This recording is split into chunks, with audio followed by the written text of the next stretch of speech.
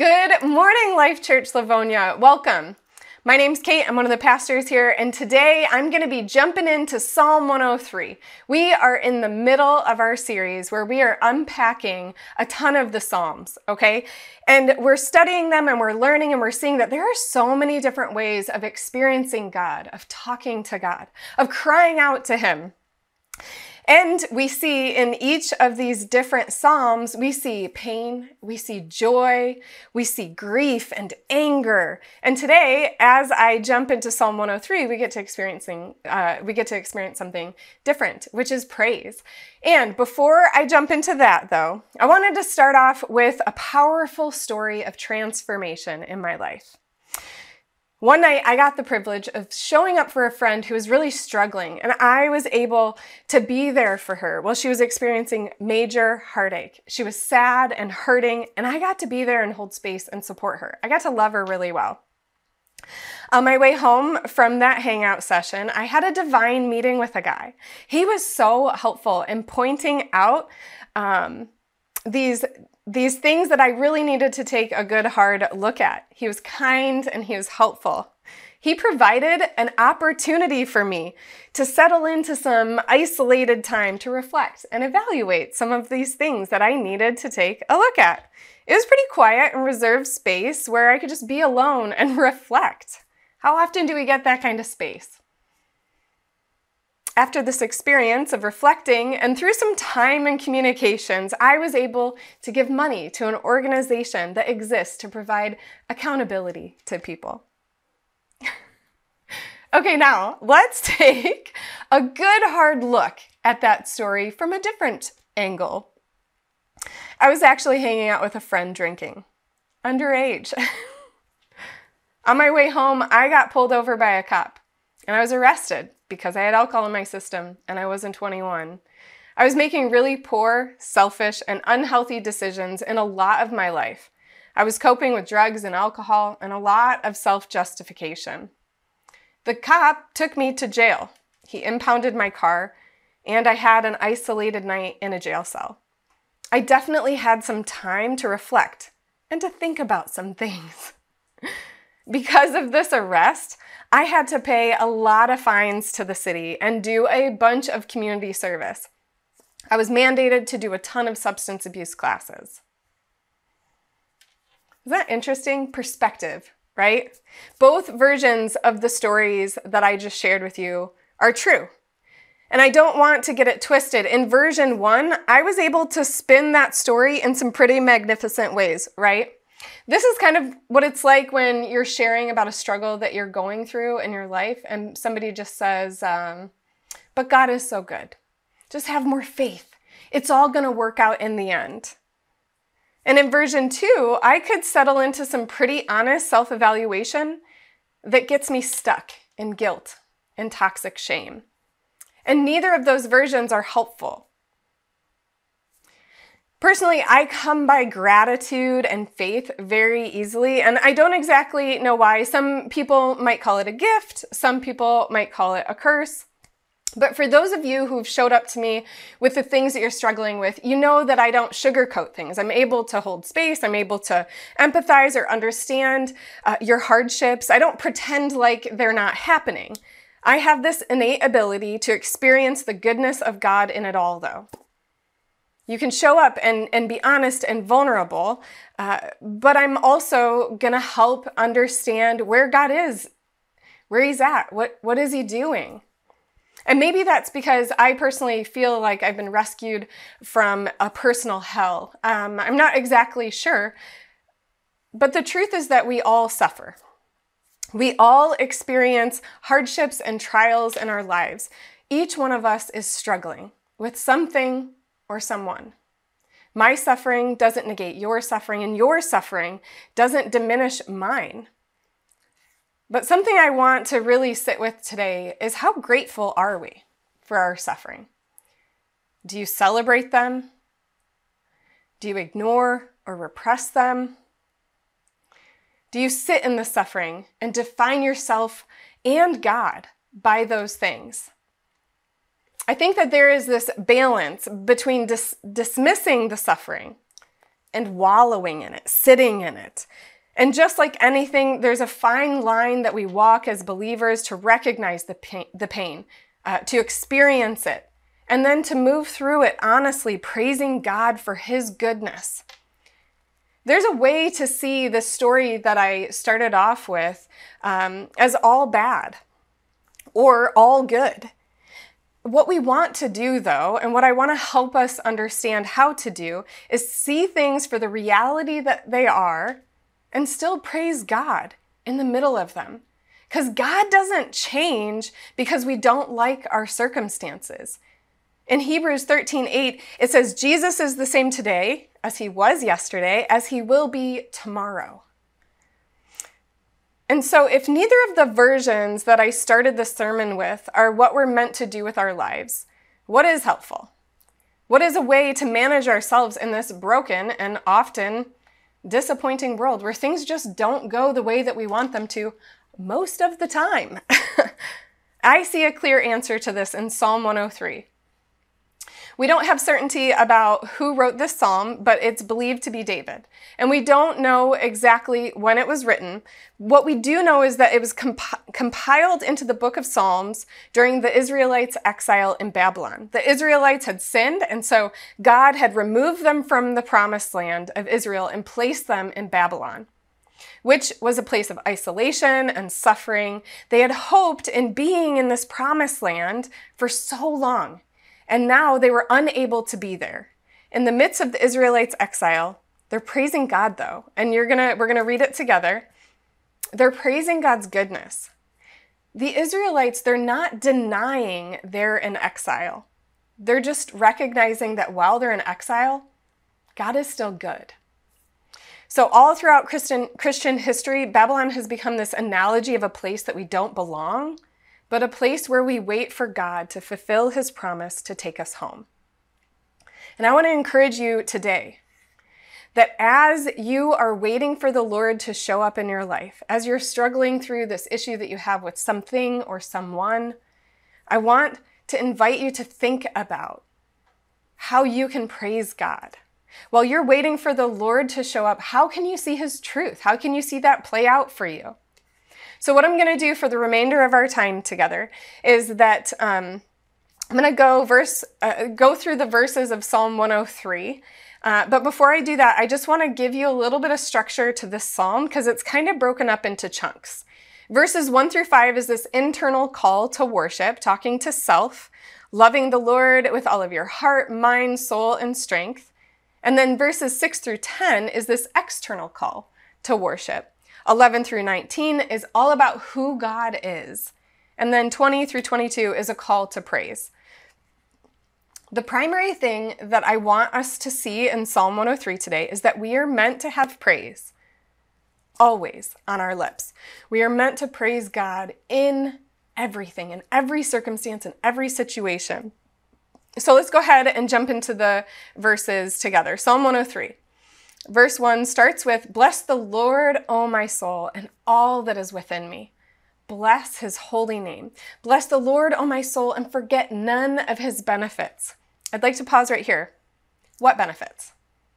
This was sung by people who were not experiencing God's benefits. In that moment, they're in exile, wishing, longing, desiring to be home.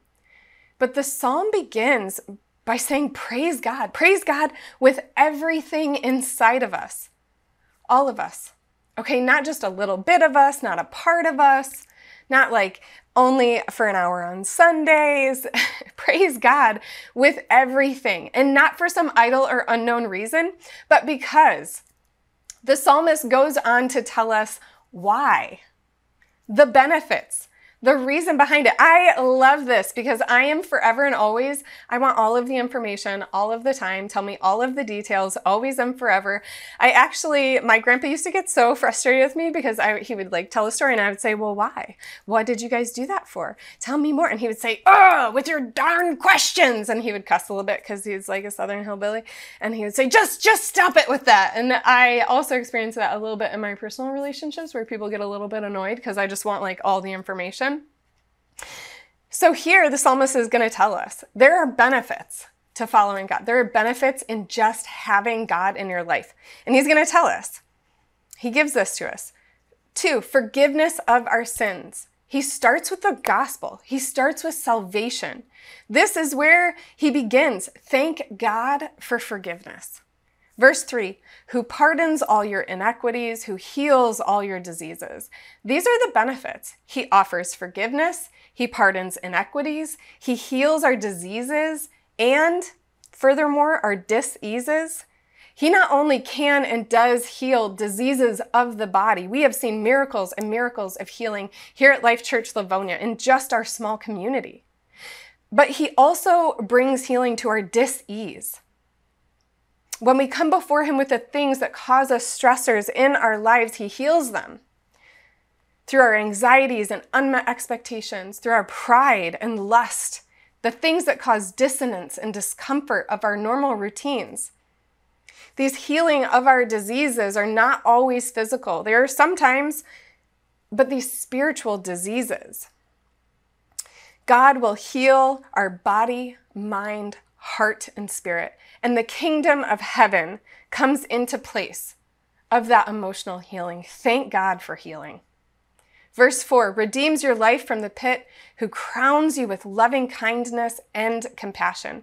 Continuing with the benefits, he offers forgiveness, he pardons inequities, he heals our diseases, and he redeems your life, my life, from the pits. There is redemption of life. From death, absolutely, right? For eternity, but also for the here and the now. God wants you to have redemption today. There's this hope. Here it talks about he crowns you with loving kindness and compassion. This compassion, this word, is the ability to co-suffer with others. And loving kindness, this is God's covenant. He's shown us that he wants us. He desires us. He longs to be with us. And he's with us. So loving kindness is the committed love. The agreement and the action is the compassion. It's that co-suffering. He's there with us. And he offers this redemption. So we thank God for redemption. Verse 5, he satisfies your years with good things so that your youth is renewed like the eagle. This idea is one that you're getting older, but you're feeling younger because of the sweetness of God's love. He satisfies your years with good things so that your youth is renewed like the eagle. There's a freedom, there's a comfort, and there's a joy in being in the presence of God, where you relinquish this hold of the stressors of this world because you see the good things of God. You're able to experience hardship and say that you can work through them because you've seen that you've done it. And as you get older and older, well, there are like aches and pains, and like, I know I'm still pretty reasonably young, but like my body hurts a little bit more, and I kind of sometimes like roll out of the bed because it's just easier. And I know I'm not alone because I have talked to some of you. But when we think about little kids and the joy that they have on their faces when they experience something new or for the first time, how fun is that to experience that? And that's what God gives to us through our years of following him, of experiencing hardship and getting through it and seeing God is so good to us. I also know some adults who also experience things with this like pure joy and gladness, and it's just fun to be around. And that's what God offers to us as well. This renewal that is a pleasure and a joy. Thank God for his renewal. Verse 6, the Lord performs righteous deeds and judgment for all who are oppressed. Slavery, war, manipulations from systems. The good news is that justice is inevitable. The kingdom is coming and no one will get away with anything. And this is good news. And I want to stop here a little bit because people often wonder where God is. Why does he let these bad things happen? Hellacious situations that we can look at today in this world. And I'm not going to take a deep dive because this is like a whole sermon series, I think. But I can't pass by this verse and not talk about the injustices of this world. The oppression that still exists today In World War II, during the Holocaust, we can see in the concentration camps, these are an easy place to look to say, where was God? Where is he? Does he make these things happen? He certainly allows these things to happen, but why? And I don't know the exact reason. I have my own perspective on it, and there's varying theological debates about it, so I'm not going to get into it. But I do see God redeem the suffering of my own life on a personal scale, that the bad things that happened to me or because of the decisions I made, that God has redeemed them. God has provided a way out. He's provided a gift and a freedom, a healing. So I was reading this book. I love World War II, and not that I love World War II, but I love the story of understanding the history behind it. And Corrie ten Boom and her sister Betsy were held at this Nazi concentration camp. And on her deathbed, Betsy whispered to Corrie, "We must tell people what we've learned here. We must tell them that there is no pit so deep that he is not deeper still." Talking about God. She says to her sister, "They will listen to us, Corrie, because we've been there." For the rest of Corrie's life, she traveled the world telling the story of God's presence and faithfulness, even in the worst of places. God's righteousness rescues the oppressed, rescues the abused, the hurting, and he meets us in our deepest pits because he is deeper still. Verse 7 says, "He made known his ways to Moses, his acts to the son of Israel. The Lord is compassionate and gracious, slow to anger, and abounding in loving kindness." That loving kindness is God's longing, desire, covenant, commitment to be with us. And he's slow to anger. Verse 9 says, "He will not always strive with us, nor will he keep his anger forever. He's not dealt with us according to our sins, nor rewarded us according to our iniquities." So anger, I just want to touch on this. I love emotions. I think emotions are not right or wrong. They're just true or untrue. It's what we do when we experience that emotion. Do we ignore it, repress it, and not have any understanding of it? Or do we recognize that we're having a feeling and try to work through it? And so anger, when God has anger, he's not frivolous with that anger. He experiences it. He's God. He's perfect. So we could only hope to be able to manage our feelings the way that God does. And that's part of what we're supposed to do. But anger is not right or wrong. It's just true or untrue. Mothers Against Drunk Driving came out of a mother's anger about her daughter being killed by a drunk driver. And that was good. It creates this passion, this motivation. It was a good encourager to her. She used that anger for a good and righteous purpose. Whereas some people have anger and they lash out and they don't handle that anger well. It takes hold of them. And so that could be like, the school shootings that are happening that are wrong, sinful. That is anger not cared for well. God does not find fault with us or begrudge us the way that he can, that he should. He's not going to hold on to the things that we've done wrong. We see that. In verse 10, he says he's not done with us according to our sins, nor rewarded us according to our iniquities. He's not going to do it. And that offers you freedom and hope, you guys. That offers me freedom and hope. This is good news, and it's also a little bit of bad news. No one gets away with anything. That includes you. That includes me. It continues with the good and hopeful news, though. In verse 11, it says, "For as high as the heavens are above the earth, so great is his loving kindness, his committed love towards those who fear him. As far as the east is from the west, so far has he removed our transgressions from us." This is an infinite love. It has no bounds. This idea of infinity, east from the west, it's a place that never meets.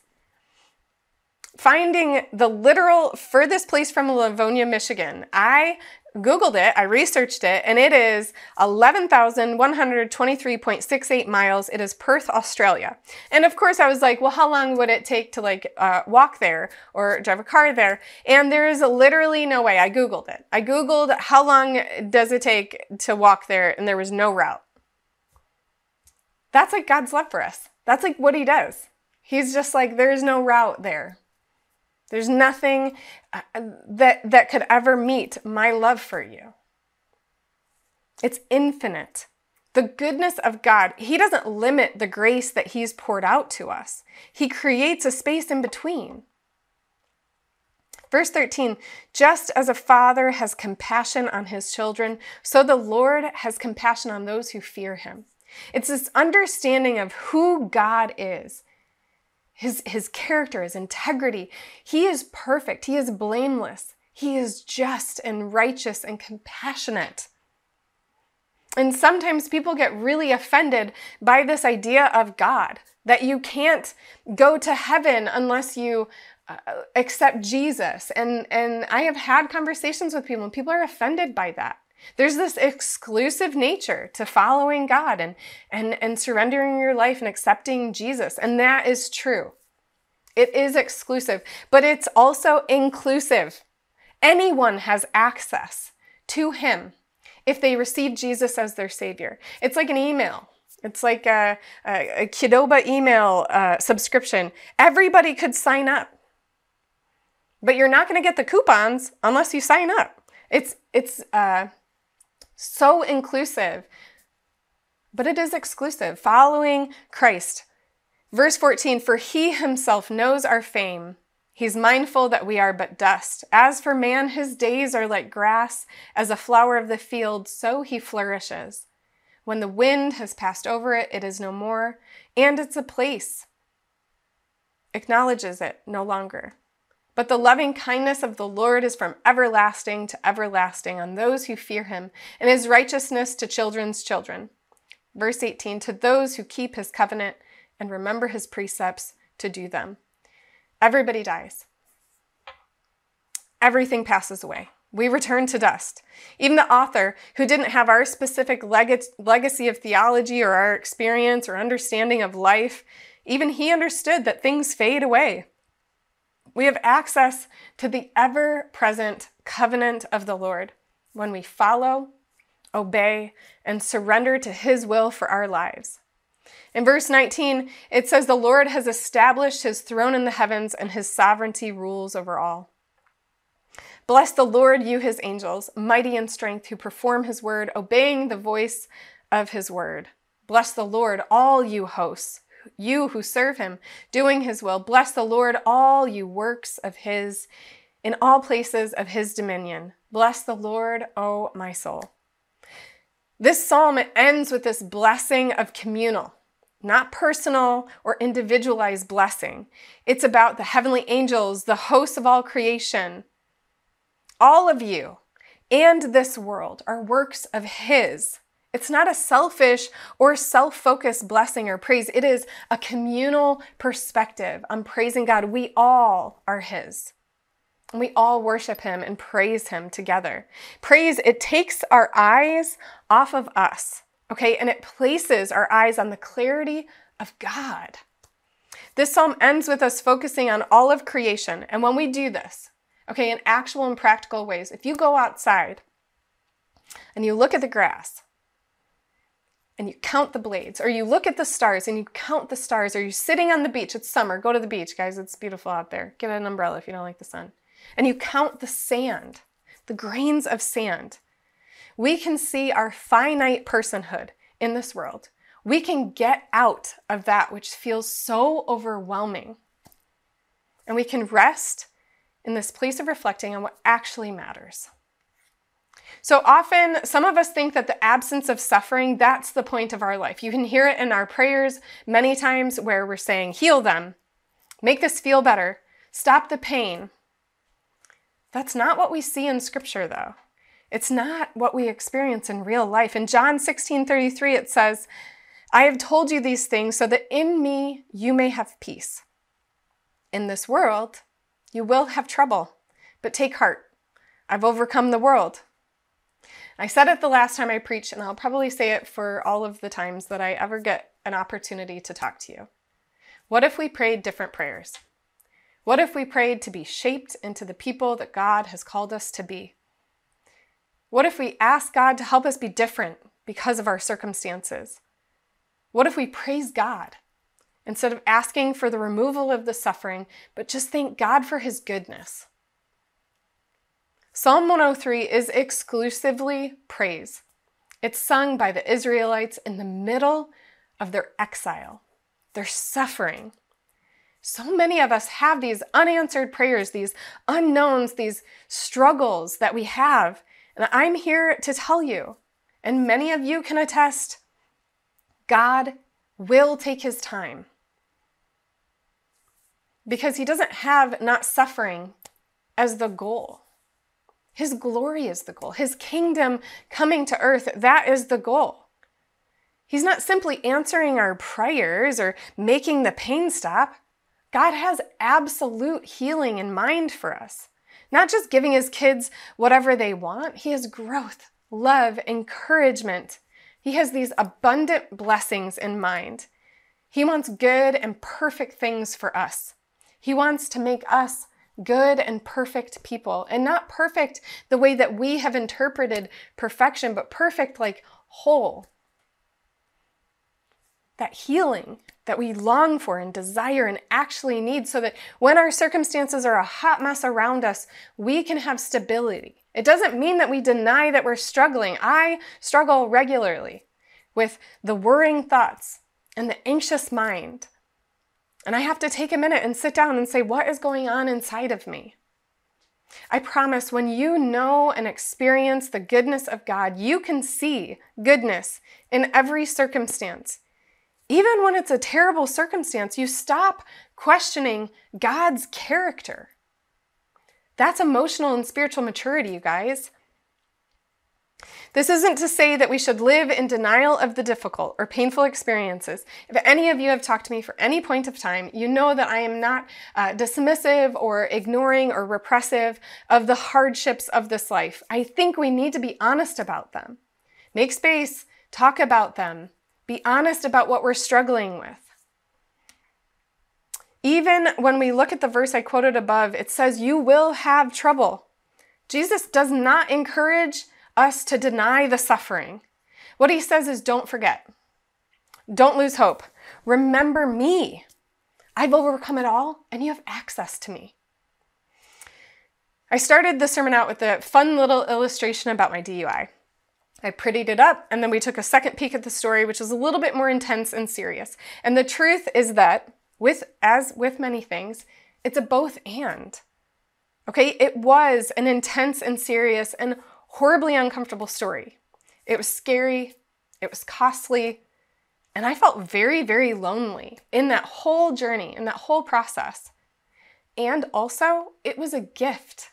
It was a privilege and has become a beautifully redeeming story. One that God has offered hope to other people through. Because it's because of this real and actual pain, this hardship, I was very unwell. I was very lonely. I hurt. And it's because of those feelings that I've been able to experience, and I'm able to show up with other people, that compassion, that co-suffering, that I can show up for you guys. I can show up for family and friends. The Lord is the whole picture here, you guys. So I shared this version, these two different pictures, and God is the whole picture, the whole thing. And as we learned and heard from Nate last week, it's a both light and dark. The intimacy of honesty and praise for knowing who God is. So how? You guys are like, how though? How do you praise God when your spouse leaves you? When your parents get a divorce? When your friends are talking about you behind your back? When your kids are making horrible life decisions and creating unnecessary hardships for themselves? When you get laid off? When you can't find real meaningful community and you're so lonely? How do we praise? What does it look like to worship God? In the Old Testament, we see praise as a sacrificial offering. And when we praise God, we give something to Him to say thank you. So we can give an offering of our time. We can sit in the Lord's presence, reflect, We can give an offering of our voice. We can sing songs. We can praise him through music and melody. We can give an offering of our finances. We can give to our local church. We can give to an organization that's doing beautiful and amazing things that we want to be a part of. Or you can give an offering of your energy. Serve somewhere. Here at Life Church Livonia, we have ample room. We have ample places for you to serve. You can help write name tags. You can help with the worship team. You can serve our kids and our youth in discipling them so that they can do these very things that you are learning to do as well. We all fall short. We all need more of Jesus and more of God in our lives. And if you're not following Christ, if you've never surrendered your life to Christ before and invited him in, I just want to give you an opportunity to recognize that he longs for you. He longs to provide a loving kindness relationship, one of compassion and grace. I'm going to pray right now, and then we're going to wrap up our service. But I just want to thank you guys so much for being here and for celebrating who God is and being in his presence and knowing his goodness and remembering to have praise ever on your lips, ever on your heart, to know who God is ultimately in his character. Dear Father, I thank you so much for the way that you show up in our lives, that you offer us redemption. And for those who are listening right now, Lord, who've never surrendered their lives to you, I invite them into a place where they can accept and surrender that Jesus Christ was a real man who lived a perfect life. And he gave up his life as an offering for our sin, that he died a brutal and gruesome death on the cross, and that he was buried, and 3 days later he rose again, defeating death for all of us who so believe in him and that sacrifice. And I ask that those who are listening right now, Lord, that they would receive that as their truth, that they would understand that there is a different way to live, fully surrendered to you, accepting that sacrifice for their sin, for the way they fall short, and that they depend on you for redemption and freedom today and for all of eternity, Lord. It's in his precious name that we pray. Amen. If you made a decision to follow Christ today or made any movement in your walk with the Lord or have questions, fill out our connection card on our digital bulletin and let us know, because we'd love to partner with you. Thank you guys so much for being here, and we look forward to seeing you next weekend. Bye.